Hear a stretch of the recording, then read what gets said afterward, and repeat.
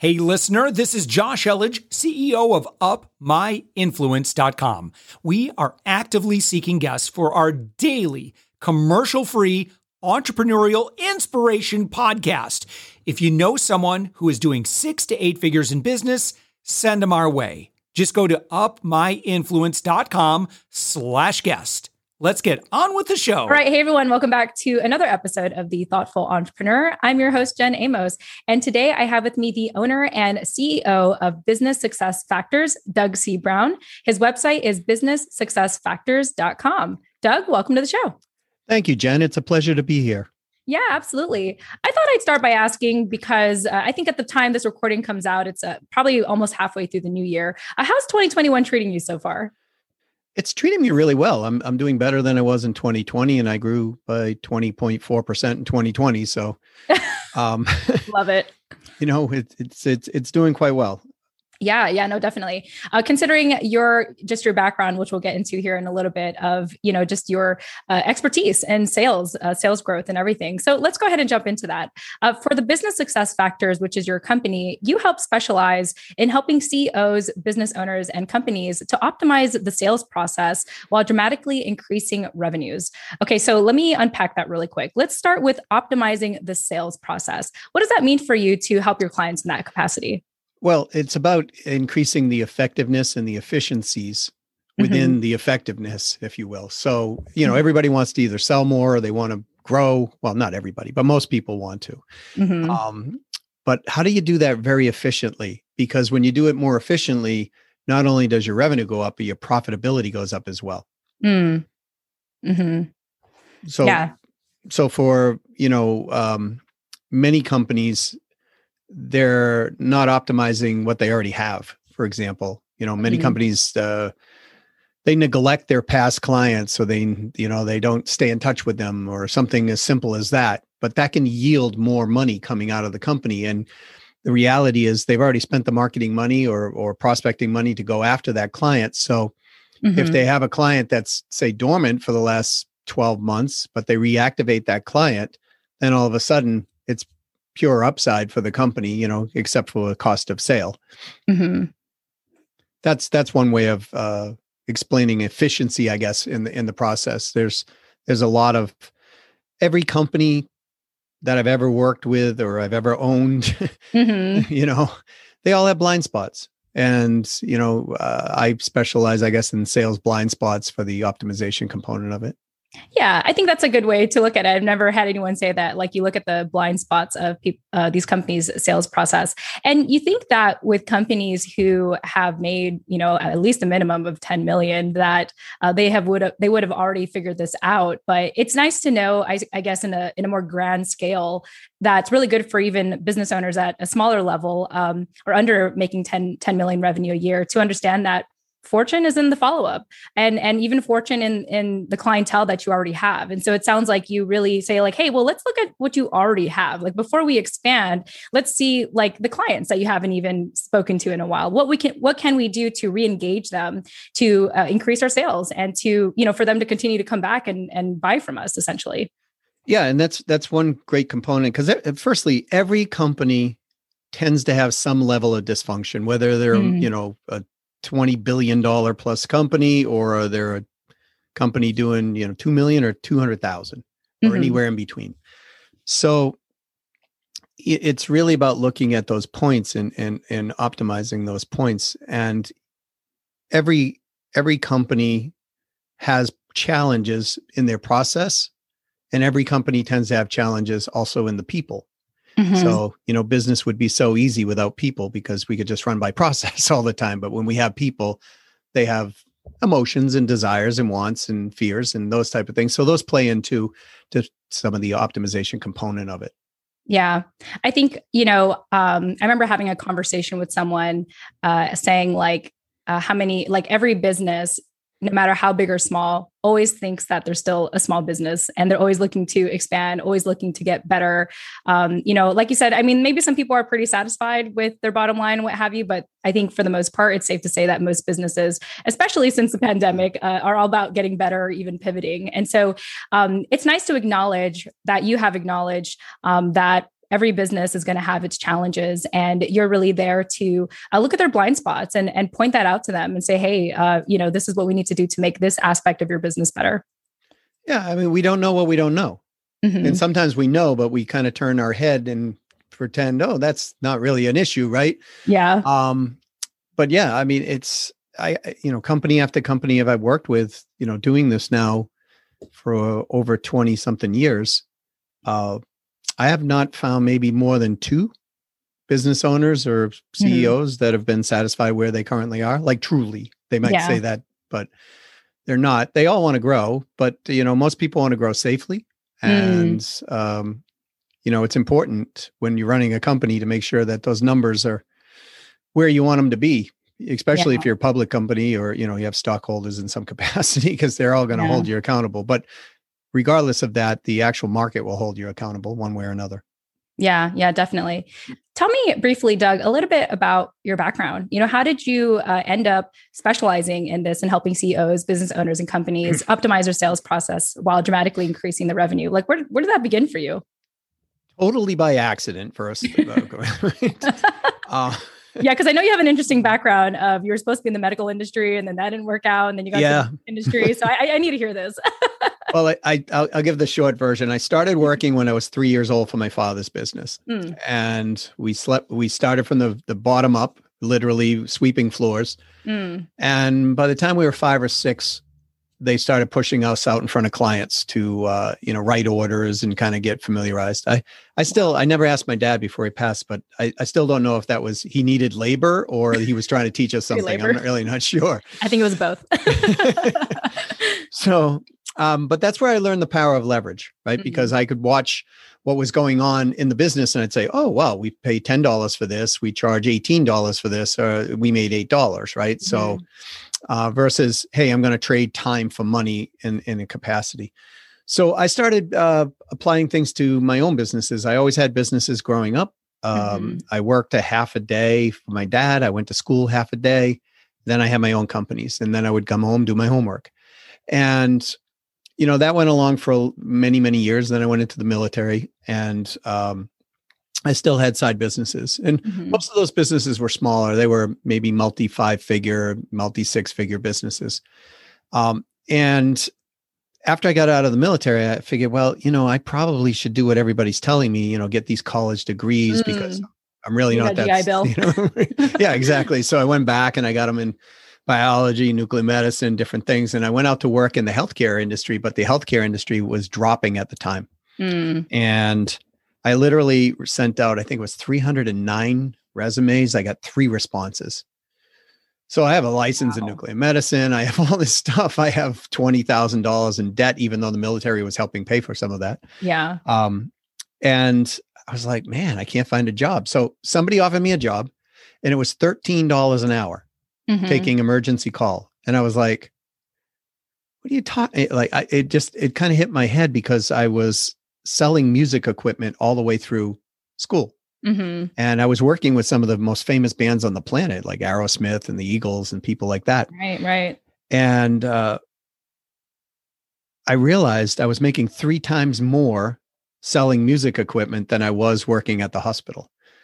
So I said, there's got to be something to this sales process. So I went back into sales, and I took a corporate job, and I became the number 1 rep out of 315. And that company built up and sold for $2 billion. In that process, I actually found the training industry. And that's how I kind of ended up specializing in that industry, even though I've worked with over 350 industries.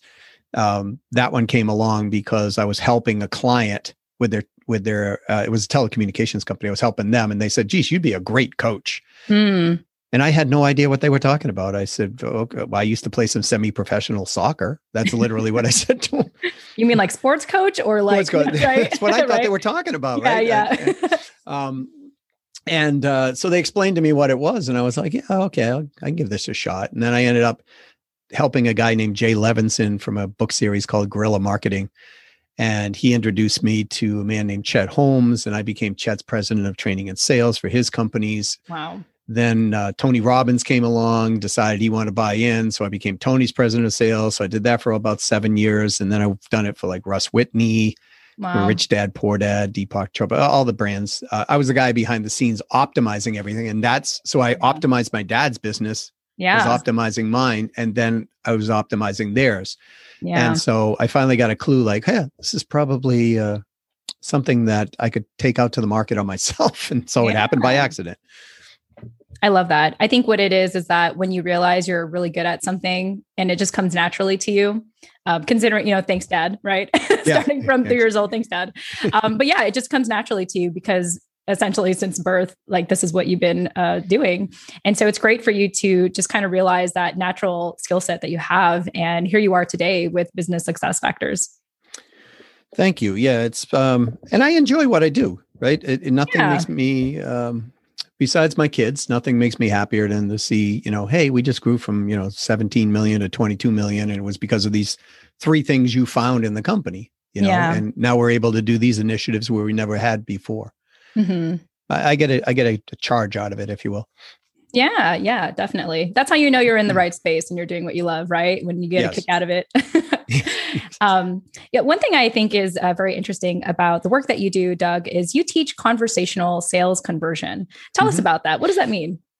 That means how do you speak to somebody and put it into a format that they feel blessed that you're having the conversation with them and you feel really good with them. In other words, it's a win-win selling concept. Mm-hmm. But it's really the challenge with most people. And the reason, Jen, I actually even started this is because while I was going through, I realized that sales training was part of optimizing a company. But I realized that most salespeople don't know how to have conversations. Mm-hmm. They don't know how to sell on value. Mm-hmm. And so we have to have a conversation to be able to discover what to sell on value, the value that the client is actually seeking, not just our value. Mm-hmm. And so I started looking at all the sales methodologies out there and started finding some common threads. And what I really couldn't find was how do you have a conversation around these common threads? So I developed that. And so I teach it in that capacity. So, there's a multi-step process, but it's either linear or sequential, depending on how the conversation goes, because the challenge with, say, sales scripts, they're a nice basis, but the challenge with a script is the other person that you're talking with, they don't know you have a script and they don't know they're part of the script. So, I take this from interpersonal communication because we're selling to people, right? And so in your case, being a lady, you think a little differently than men.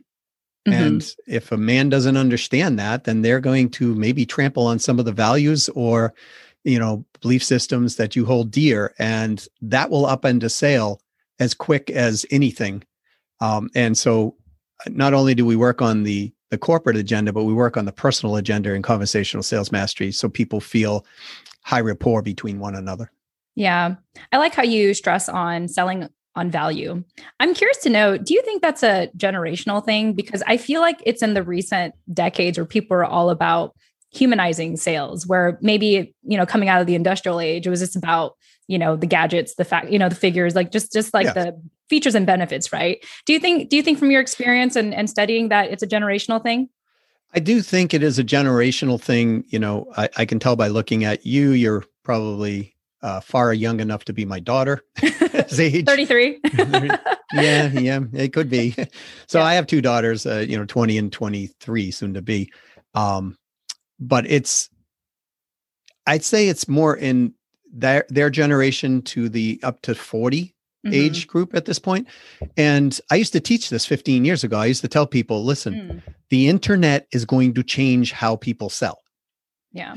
Because what would happen back when I was a person, let's say when I was 20 years old, if I wanted to go buy, say, an automobile, there were 3 dealerships in my local area. There were Ford, Dodge, and Chevy, whatever. And maybe I was lucky if I had a foreign car manufacturer or dealer around me. But they had all the information. I'd walk in, they'd play the old games. I'll go talk to my manager. I'll come back. I'll play this. I'll play that. They knew all the pricing. They knew everything. Yeah. But when the internet came along, it changed the informational flow and the availability. So it gave the buyer all the information. And so yeah, today it's much more. I had to laugh because I was the refrigerator at the house went right. So or oh no, going, and I'm like, oh, yikes! right, and so I'm like, I go up online, I look at all the refrigerators, and I'm like, there's a Lowe's right down the street, and I'm a veteran, so they give me 10% off. So There I'm you like, go. I'll go buy at Lowe's. And I go down there and I'm asking this man questions. I'm like, well, this model Maytag or this model GE or whatever, does it do this and that? And he's like, I don't know. I'm like, well, according to the manual, it will do these things. Yeah. He's like, really? Yeah. Right.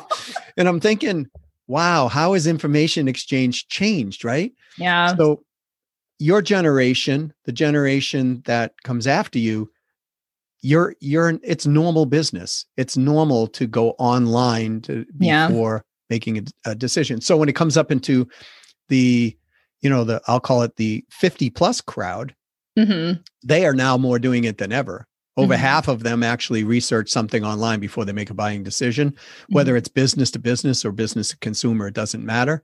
Yeah. So that's another thing about conversational sales mastery, because if people don't know how to converse over LinkedIn or over some type of electronic medium, they're not going to get anywhere. They're going to get in the opposite direction very quickly. Yeah. I feel like copy has become more conversational. Like it has to be conversational. It has to feel more human, because I definitely, what is it? How old when did I start online chats? I think I was like, when MSN chats were a thing, when I was in like 5th grade, that's when I started to get exposed to the internet. And yeah, it just became normal for me to look everything up. Like Yelp was my best friend for a long time before I would go into any store and then Google reviews. And now I look everything up on Amazon, and it's just part of my nature. And so I can only imagine what the generation younger than me, like how normalized that's going to be, especially since I think the pandemic really propelled that much, really accelerated that, having to do everything online. Without question, because people were sheltered in place, right? So what's there to do, right? So you go to the internet or some type of, and you can see it even in the cable providers of the past, the Xfinities and everything. Everybody's going now online streaming, right? Everything is starting to move into that direction. Right. And I had to laugh because there's this, I think he's 5, my nephew, and I shouldn't say it that way. He's 5. That's my nephew. in case my sister-in-law is listening to this. But it was interesting because my wife was speaking to her sister and they were talking about things, and the 5-year-old's like, I just go up on whatever it was, Instagram and or whatever, right? And it's like he didn't even think about it. And they're like, how do I log into this? So how do I log into that? Right. So it was it's become part of the mainstay at this point. So there's 2 things that people need to understand in selling. This, what we're talking about. And then how do we have a rapport building conversation? Because rapport will sell more than anything. Yeah. And if you put those 2 together, a person will always make a living, and a pretty good living too, because it'll differentiate people. And then, it goes without saying, but I'll say it anyways. You got to care too. You got to really care that for the person that we're trying to serve, and, as much about their needs and wants and desires as our own. As a selling party. Absolutely. I don't think anyone can survive for long if you don't care. I think in today's times, in my opinion, I feel like that's always been the case, but I feel like more so than ever. Well, and global reach is so easy today, right? So, it's not where we lived in the United States before. It was like, okay, the US, maybe Canada, right? Possibly Mexico once in a while you buy something from, if you wanted it for a lower price. But today you can buy it anywhere in the world, almost anything. And quite frankly, you can get better products in other countries at times too. So and you can find all this very quickly. So that has changed the whole information structure, and the information structure has changed sales forever. Yeah, definitely. One thing that I think is great about I think your stage and your business now, Doug, is that you want to go from helping those who make over, companies that make over 10 million to more of the mid-size and smaller size markets and companies. So for those that are in that range, let's say under 10 million, tell us what your process would be like with them if they were to be working with you. Well, the first thing we have to do is get truthful on what they really want, the goal, right? So normally, and this is no disrespect to the under 10 million market, they're still in a process where they're trying to figure it out, many of them, right? Now, I've worked with multi-billion-dollar corporations that are still trying to figure it out, but for the most part, they have a lot of process and structure in place when they get to be, a 50 million to up company. But usually folks under 10 million, they're trying to truthfully understand what they really want. And so the first step is getting them ultra clear on the goal in a very truthful manner, not honest, because everybody's honest. I want to grow. I want to do this. I want to do that. Right. Yeah. But that's subjective. So objectively, what do you really want to accomplish? So once we understand what that is, the next step is understanding, okay, what do we have for resources right today? So we do an assessment on the process. And the reason we do this assessment is because that finds the blind spots, but it also finds, constraining factors. It finds things that they have that we can really capitalize on. It finds the great stuff that they have in the company, but it also levels the playing field of, okay, is now what we know in the assessment in match with what we want to do for a goal? So I talked to a person, he was doing 3 million a year, and he told me he wants to be 53 million in 12 months. And so I said, well, let's just do a quick assessment, right? Yeah. And he said, sure. And I said, well, tell me what your marketing budget is for this. He goes, I don't have one. I said, tell me, and I asked him 3 or 4 questions, and he goes, what do you think? I said, there's no way you're going to get to $53 million with high probability.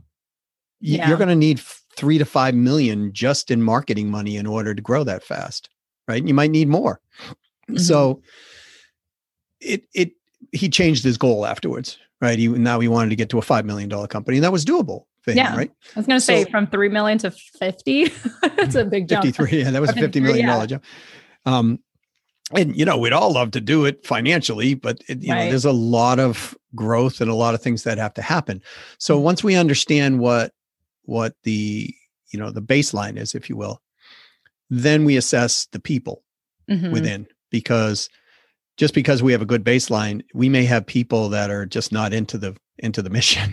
Or, a lot of times in sales, for example, they have people in the wrong position. They have people trying to sell who have very little will to sell. And so they're not closing.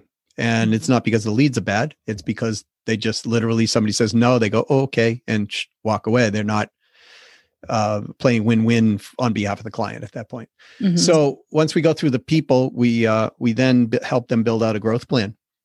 Okay, here's what we truthfully want. Here's what we have. Here's what we have on the people side, the process side, the systems. We look at all that, and now we build a growth plan based on that. And what I normally find, Jen, is most of the time it's between 3 and 5 things that actually get them to their goals. So, a lot of people they'll try to do too much at one time and they drown in the process. So, for the under $10 million, it's really important because they lack usually financial resources that the $300 million company has. So we have to be very careful, not that we're not with a $300 million company, but we have to be very careful because that, losing, a couple $100,000 on something could hurt them in a big way. Where if you're a $300 million company, you lose a couple $100,000. It's not a fun day, but you can recover very quickly. I want to shift gears here real quick, just as I know that we are coming to a close here. Thank you for sharing all that. I know that we've only really scratched the surface to all the knowledge and the wealth of knowledge that you have for our listeners. But you have a book coming out. Tell us about it. I have a new book. It's coming out on, now the title's still changing, but it's probably going to be like turbocharged revenue. It's all on how to grow your company. And I wrote it primarily for that market we were just talking about because they didn't have access to that information. However, it can be applied to any business. And the last thing I thought, I was actually looking at a publisher this year to publish a different book, but this came up and I was like, oh, Okay, I'll do it. And it should come out in about May at this point. But my last self-published book did really well. It went international bestseller in 4 countries, and awesome. So this one I expect to hopefully exceed those expectations. And this one, all the things that I write on are something that I'm very key and passionate about, helping people do.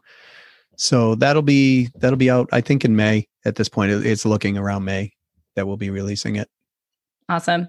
Doug, I think you're really good at teaching. Thank you. Yeah. The fact that you have a book that already came out, another book coming out, and another one after that, obviously you enjoy what you do in helping our business owners, our CEOs, and companies really thrive and increase their revenue and do it the right way, do it in a way that feels good for them. Right. But yeah, before we go, let us know. I know that we already dropped a ton of knowledge, but any parting thoughts you want to share with our small business owners and entrepreneurs listening to The Thoughtful Entrepreneur? Well, I think in 2021, I know in 2021, look, here's the thing. 2020 for most people was a compromised year. Yeah. Now, whether you were compromised in your business or whether you're growing in your business in 2021, because some businesses did extremely well. I mean, the word Zoom now is normal as Kleenex, right. So it's no longer video conferencing. We're Zooming. Yeah. So, right. So the businesses like that, just by the nature of what happened, grew exponentially. Mm-hmm. But for the majority of businesses out there in 2021, it's about sales, but it's about massive prospecting. And I would urge everyone to find 6 new ways in 2021 to actually prospect, because most companies are not doing so. Mm-hmm. And it's one of the insider tips that when we go into companies, a lot of times I'll find they're doing 1 to 3 things on average. And so all of a sudden we get them doing 6 to 9 things, and their revenues go up, and their, people come to them. So the master prospector will always outsell the master closer. That's what I've witnessed. And so in 2021, massive prospecting is the key. I like that. So to our listeners, take some time to think about that. Think of 6 ways to be a better prospector in 2021. I will say that thanks to Zoom, I feel like I'm more productive. I talk to more people. So maybe that's a start. If people don't know where to begin, is have more Zoom calls because you don't have to commute anywhere, right? No. And most people are, and on that point, a lot of times here's a fallacy that people think that they want to, I've got to get in the office and I've got to, get in front of these people and I got to do that. And that's nice. But here's the thing, working with so many CEOs and business owners over the years, they don't want you there. They'd rather do it over Zoom because they don't have to set up for you. They don't have to take the time away from something else.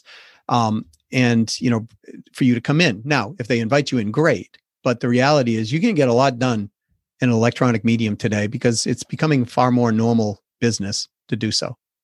Yeah. It's a relief for me as an introvert because I only like to go out for so many times. So I'm grateful. But on that note, Doug, wow, I've really enjoyed our conversation today. Thanks again for joining us on The Thoughtful Entrepreneur. Oh, you're welcome. Thank you for having me here. Yeah. And again, to our listeners, this is Doug C. Brown, who is the owner and CEO of Business Success Factors. You can learn more about him at businesssuccessfactors.com, his company, as well as his upcoming book. Hopefully you'll be able to, we'll know the name by then. I think hopefully when this episode comes out. we should by then. Yeah. All right. And again, to our listeners, thanks again for joining us, and we'll chat with you in the next episode. Tune in next time. Thanks for listening to The Thoughtful Entrepreneur Show. If you are a thoughtful business owner or professional who would like to be on this daily program, please visit upmyinfluence.com/guest. Now, if you've got something out of this interview, would you share this episode on social media? Just do a quick screenshot with your phone and text it to a friend or post it on the socials. Now, if you do that, tag us with the hashtag UpMyInfluence. Each month, we scour Twitter, LinkedIn, Facebook, and Instagram. We pick one winner from each platform, and you get crowned king or queen of that social media. Now, what do you win? We're going to promote you and your business to over 120,000 social media fans totally free. Now, can you also hook us up?